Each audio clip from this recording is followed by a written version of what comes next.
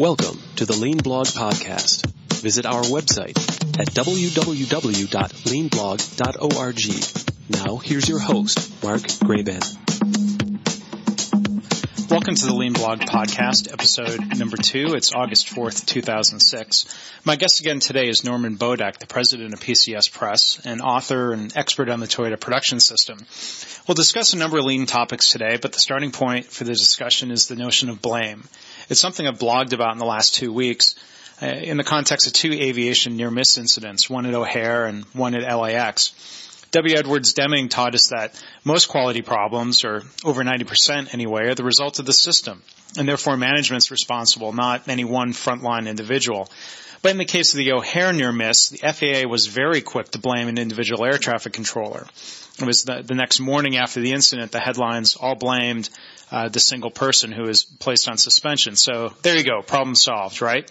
Well, that'd be true if this near miss was truly a one-time fluke event, but that was the 5th similar near miss at O'Hare this year. They're on pace to have more near misses than they had in all of 2005, and LAX had a similar incident just a few days later. So it's not so simple as to say that the incidents were each the fault of sloppy or careless individuals. You've got a number of systemic factors involved: ground radar systems that were turned off because they were generating too many false alarms, overworked air traffic controller staffs, bad weather, confusing runway markings.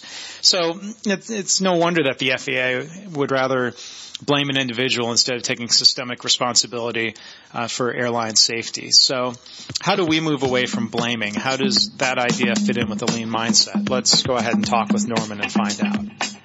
Today we're going to talk about the idea of blaming. How do we stop blaming and start solving problems for real, solving the root cause? So Norman, I was wondering if you could start by reminding our podcast listeners about this idea of respect for humanity and how it fits in with the Toyota production system. Yes, as we said, I think in the last one, Toyota fundamentally has 2 pillars for their success. A lot more, but fundamentally 2. And one is the examination of the timeline and understanding that it might only take what we call value-adding time, might only take a few minutes, but it takes days or weeks to make the product. And so they realized that it was these wastes. Not trying to speed up production, getting machines faster, even new technology, was focusing on the elimination of waste. And we have these 8 wastes that we describe. The second part of the success of Toyota is what we call respect for people, respect for humanity. And this is the key difference between Toyota and other American companies that are attempting to do lean and are failing, or not maximizing lean because they don't know how to do this part called respect for people. I'll give you a little story. I was on an airplane last week, and the lady behind me was on a cell phone. A lot of people on cell phones, they talk quite loud, as if nobody else is around them, and that you have to scream on the cell phone in order for the person to hear you wherever they are. It's a funny phenomenon, but it happens every day. And she is talking to someone at one of her stores. She worked for a company with many stores, a large chain of stores. And what happened was a customer walked into the store, and the customer had bought something on the Internet from the same company, but wanted to return it to the store. And the woman in the store said, "No, I'm sorry. No, we can't take it back. You'll have to send it back to where you bought it from." And she says, "But I want my credit." And they said, "Well, you get your credit in 3 days." And 3 weeks later, she still didn't get her credit. Now, the woman talking on the telephone behind me, her reaction was, "Well, tell me the name of the person who was responsible." Okay. What came to mind, to me, of course, is this whole area of respect for people, is we don't blame people. We don't blame people. Well, why is it that it seems like in so many different instances, we're so quick to say, whose fault was it? Who messed up? Why do you whose think fault was it? Who's meant up? Because we don't want the blame. We don't recognize that we're managers, and as Harry Truman once said, the buck stops here. We're to blame. We're to blame because we haven't set up the system, right, that this couldn't occur. We also didn't set up the process to make people responsible. That means to give power, right? Mm-hmm. To give power to the person that is in contact with the customer. So this salesperson is in contact with the customer but doesn't have the power to please the customer. Sure. And we're so fearful of giving that person power. What are they going to lose? I mean, say the dress was $500 and she lost $500. Well, it's a good lesson for her to learn, you know. But we want to please customers because we know that this woman who is upset is going to tell at least 20 other people. Right. It's a funny thing that Matsushita said many years ago. Somebody complaining will tell 20 people. Somebody happy will only tell 3. Right. Well, Toyota recognized in order to give respect to people, we have to give them power. And what they did is, of course, when they went from the smokestacks, where one person would stand in front of one machine and produce piles of inventory. So that person would load the machine and they would stand there and wait. Wait. To me, this is deadly. The worst part of manufacturing is people standing and waiting. We have a lot of that in healthcare too, I'm seeing. Oh, of course it's appropriate. Waiting is terrible. People go to work. They're paid to work, so teach them, let them work. Give them a process or a system where they're working and not waiting. So I went to an Oldsmobile plant and I saw all these people waiting. To me, it was deadly. And then I go to Japan and I go to Toyota on my first trip in 1981, and I don't see anybody waiting. I don't see people waiting. And what Toyota did from the smokestacks, as most of us know, they set up these cells. And they set up a cell where a person, instead of running one machine, could run 7 machines at the same time. In order to do that, one is you had to do what we call jidoka. Jidoka, or automation, is another word that they coined, Right. which is to separate people from machines. I don't know about you, but I rarely see this done in America. We talk about it in Lean, but I rarely see it. I see people doing one-piece flow where one person passes a part to the next person, and then they have to sit and wait until they get the part from the previous person. Yeah, we see the same thing. I do work with hospital laboratories, and you have a person standing in front of this machine that's testing people's blood. And we start we start looking to transition and take away some of that waiting time and have a cell where somebody can handle multiple instruments. And the answer we get back, like, to your example of one person can run 7 machines, people kind of almost instinctively say, whoa, I can't work 7 times harder. Yeah, it sounds like that's what you're asking me to do. Yes, that harder and smarter is a whole other issue we should talk about. It was coined by the unions 30, 40 years ago with General Motors, and they didn't care if people stood there and waited and did repetitive manufacturing and had terrible, boring jobs. They said work smarter, not harder, but they never gave them the opportunity, and they really gave them the training. Yeah. So let's go back here to the respect for people. So jidoka is a very important part of this. We're freeing people up. Now this person knows 7 machines and not 1. And the machine can wait. You see, in American manufacturing, because of our accounting, now of course we're learning lean accounting, which is wonderful. I'll be speaking at the Lean Accounting Conference, too, in Orlando, so come and join us, everybody. And so the accountant said, as long as we keep those big machines running, which cost millions of dollars, it was okay to amortize the person's labor over the parts coming out, right? Even if the person wasn't working. And because the machines were expensive, we wanted those machines to run. Person can wait, the machines can't wait. Toyota said the opposite. First of all, if we design machines just to be solely used, we can make them or buy them much cheaper. We don't need machines with all kinds of widgets and all kinds of ability to do possible things. So we make as smaller machines as possible.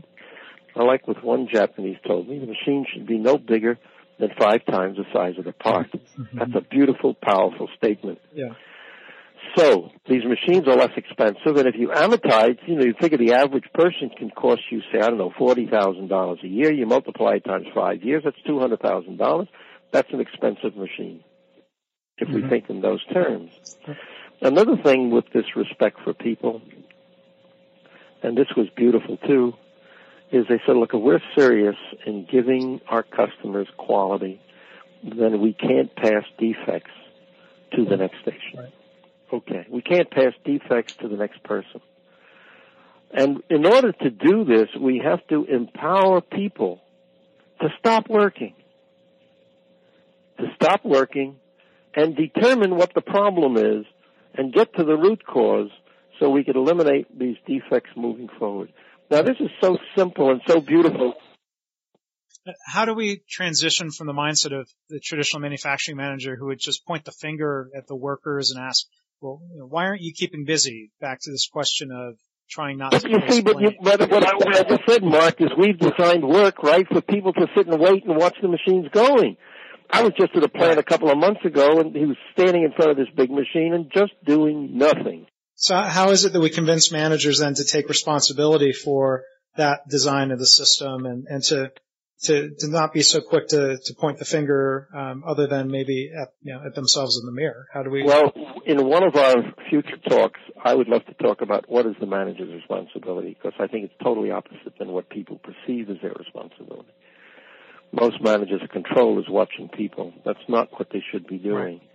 Right. We should be empowering people because they know they work the best. We should be challenging people. We've designed so much work to limit people instead of expanding their capabilities. We have them do one thing repetitive over and over and over again. I mean, I saw one woman stamping out 5,000 pieces a day. That's all she did, and it was just horrible to watch this woman do that. But here what Toyota said is we don't want a defect to go to the next person. Okay, so we empowered them to stop working. We empower them to stop all the people around them. I've been to a Toyota plant where 300 people stopped working because one person detected a problem. Mm-hmm. Cho changed that. I don't think Ono would have liked that at all. I don't think Ono and Shingo would have liked that at all. But the current president, the current chairman, he just made chairman, right. He changed it when he was in Georgetown. And he said, no, I can't have the plant stop that many times. We're going to put buffer stock. So they put buffer stock back into the line. There's some buffer zones in between parts of the line. They put in buffer zones. I didn't count the number of people between each buffer. But now I think if one person stops, maybe 20 people stop instead of 200 stop. But Ono liked the process of stopping the plant because you're going to get to the root cause because you don't want 200 people to stop. And the funny thing is that at a Toyota plant, that line will stop 100 times, but it'll only stop for seconds, just a few seconds. Right.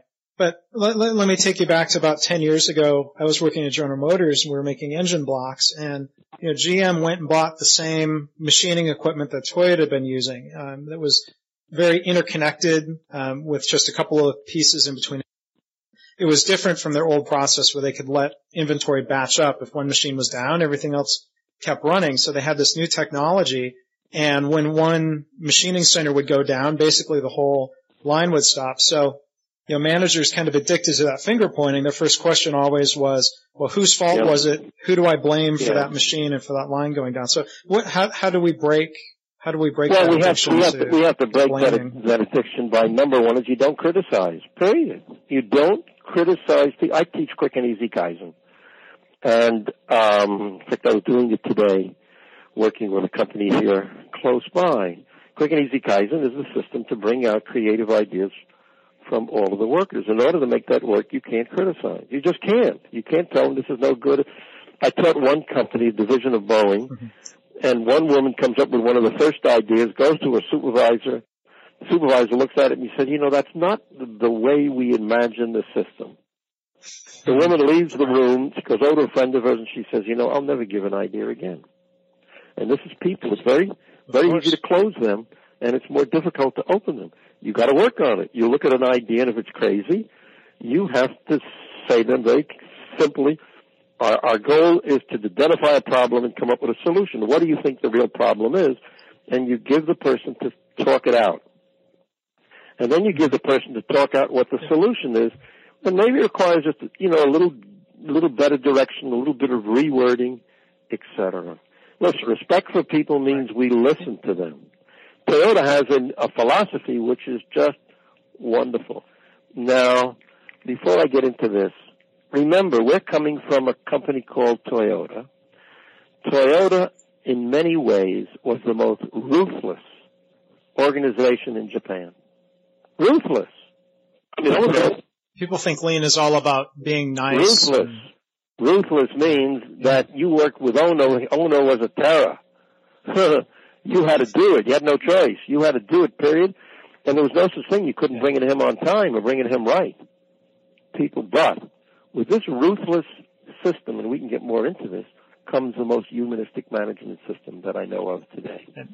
And that's really interesting to see how that even ever develops. And it developed, I think one of the things we're talking about is this respect for people. And another thing I love is that I'm told that a Toyota manager is told to ask and don't tell. I ran a company with about 127 people when I owned Productivity Press. And since I was the owner and the boss, and I made the most money, and if I say it because of that, I must be the smartest, right?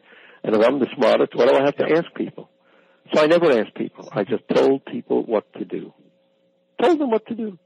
They started to question me. I wouldn't even listen to them. Just go ahead and do it. And don't tell me you can't do it. I wouldn't let them say I can't do it. Yeah.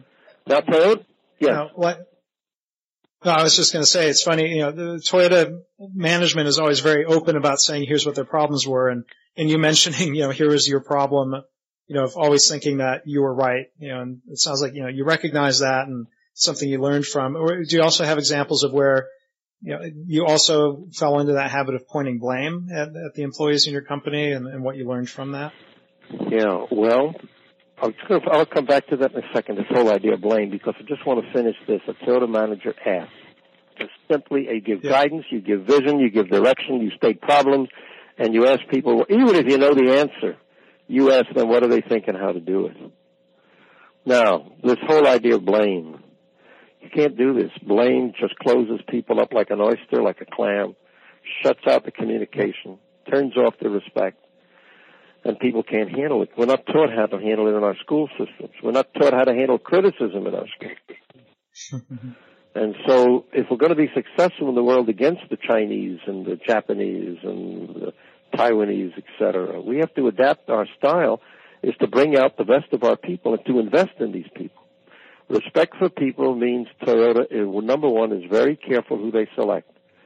They pay people very, very well and very competitive. They reward people very well. And they develop people. I mean, you can come out of high school and Toyota will encourage you to go to college to be an engineer. They rather you learn with them engineering than to come out of an engineering college. There are certain things that they can't develop so quickly, maybe like computer technologies, they'll go into the marketplace. But most often they want people very young. They want people of a certain profile that are willing to go out and work, willing to sacrifice, willing to work in cooperation with other people, that their ego is not so great. And they're very happy with this kind of work. And then they invest in them. They develop them. They train them. And the last thing I mentioned, which is respect for people, is what I call getting ideas from people. This quick and easy Kaizen system that I teach is really so wonderful when you see the ideas that people will come up with when you ask them. I want people to make their own work easier and not wait for the boss to do it. I want people to make their work more interesting and not wait for the boss to do it. I want people to build their own skills and capabilities, and it should come from their own ideas. That excites us. If I get an idea, hey, this is a problem, I can't make this electric light bulb work. And very often companies say, well, I'll call maintenance. Well, I left Panasonic. There's a plant at Panasonic. There was no maintenance. No maintenance department. So you turn to the worker and you say, look, you figured out how to get it fixed. And the worker says, but I don't know anything about electricity. Well, but Harry does over there. Have him train you. It is such a powerful system. Maybe a little painful at the beginning, but if we want to compete with the Toyotas of the world, we have to learn how to bring out the best of our people. Now it's too easy. We have trouble in a plant, we close it and send the work to China. And this is amazing. We send work to China, and Toyota comes here to make cars. And I'm sure I've read about, and I've blogged about how selective they've been, hiring in San Antonio, and you talk about them wanting to train people. I'm sure it's probably a strike against you if you came and said, yeah, I used to work up at the GM Arlington plant for 20 years, and now I moved down to San Antonio. Will you hire me? probably doesn't go very far. Well, if you fit the profile, Toyota's very careful. They got 115,000 resumes, right? 115,000 people wanted less than 2,000 jobs in Texas. But they have to be very careful. They can't discriminate. They're looking for the Toyota type to come and join them. And can I give a little plug? Sure. I know you've been good at working those in. In our discussions, we're going to be doing more of these, hopefully every week or every other week. Yeah. So come and join us again. And I recommend you read my Kaikaku book, The Power and Magic of Lean. I like to share my stories of all the amazing people I've met in life, especially the hundreds of Japanese that I met and became their publisher for. And I enjoy this discussion. It's too short, though, Mark. 30 minutes. You turn me on. I got to talk for hours. But we can do more of these. There's so many different topics we can go into, and it seems like the way these topics are all interconnected, it's kind of hard to say we're going to pick one topic. Of course, these different ideas of respect for humanity and the different lean concepts are very intertwined. Very simply, this, Mark, from our discussion, there are thousands, tens of thousands of companies trying to do lean. From the latest statistics, we're told 2% are doing it, and I doubt it. Mm-hmm. But everybody wants to do lean, but it's like hobbling around on one leg. If you don't do the respect for people part, you'll never get the other part right. It seems like it's really easy to look and say, as managers, we're going to accept this idea of eliminating waste because that kind of allows me to point the finger. Like look at all of that waste, again, they're sort of pushing blame away from themselves, but this idea of respect for humanity, that really requires managers to say, wow, there's something broken in the way we manage, and it seems like that's never really very popular, whether it was coming from Deming or, whether it's coming from anybody else who's talking industry. People aren't willing to say, yes, our management system needs to change, except for maybe, when Toyota started the joint venture at NUMMI with General Motors, they, very intentionally, they rehired people that used to work there, and they said, we're going to do a different management system. That was really the key. I don't understand why people don't learn from that. Well, hopefully we will soon. What you said is beautiful, It's broken the way we manage. I love that. We have to talk more about that. We will in the future. The other thing is, how did they give lifetime employment? Right? How did they get how did they focus on eliminating these wastes?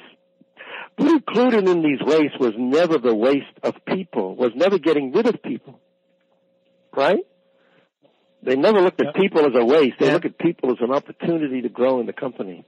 And I'm very fortunate, doing this work in healthcare now. I think the healthcare world kind of gets it that layoffs are going to kill their lean efforts. I mean, for one, they've got the situation of having some real shortages of nurses and medical technologists, but everybody my company works with, we insist on the no layoff pledge, and they go along with it, which really helps people get on board of, they hear the word lean, and I don't blame them for thinking, oh, this is like the other consultants that came in before and people lost their jobs, but we really do try to show them that lean is different. I think a hospital should be viewed like a university, period. Doctors go through and they learn and grow, right? That's part of their college is to go through the hospital. The same thing with everyone else in the hospital. They should come in there and go into a university and be continually trained. And the best way to train people, of course, is from their own ideas, their own problems, and having them solve it and learn in the process. Norman, thanks for being here again on the podcast. Mark, it's a lot of fun. Wonderful. We'll talk to you again, hopefully next week. Okay. Thank you, Mark. Thanks again, Norman. Again, I'd really like to thank my guest, Norman Bodak from PCS Press. You can find links to his website and his books on my blog, www.leanblog.org. If you have any feedback, you can contact me through the blog, or you can call the Lean feedback line at 817-776-LEAN if you'd like to leave a voicemail and a question that might be used in a future podcast. We're also going to be doing an interview soon with Jamie Flinchbaugh of the Lean Learning Center and a colleague here on the blog to talk about some lean concepts. That will be one of the next podcasts, hopefully coming up within the next couple of weeks. Thanks again for joining us. Thanks for listening.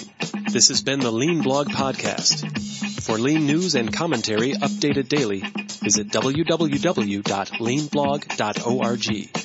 If you have any questions or comments about this podcast, email Mark at leanpodcast@gmail.com.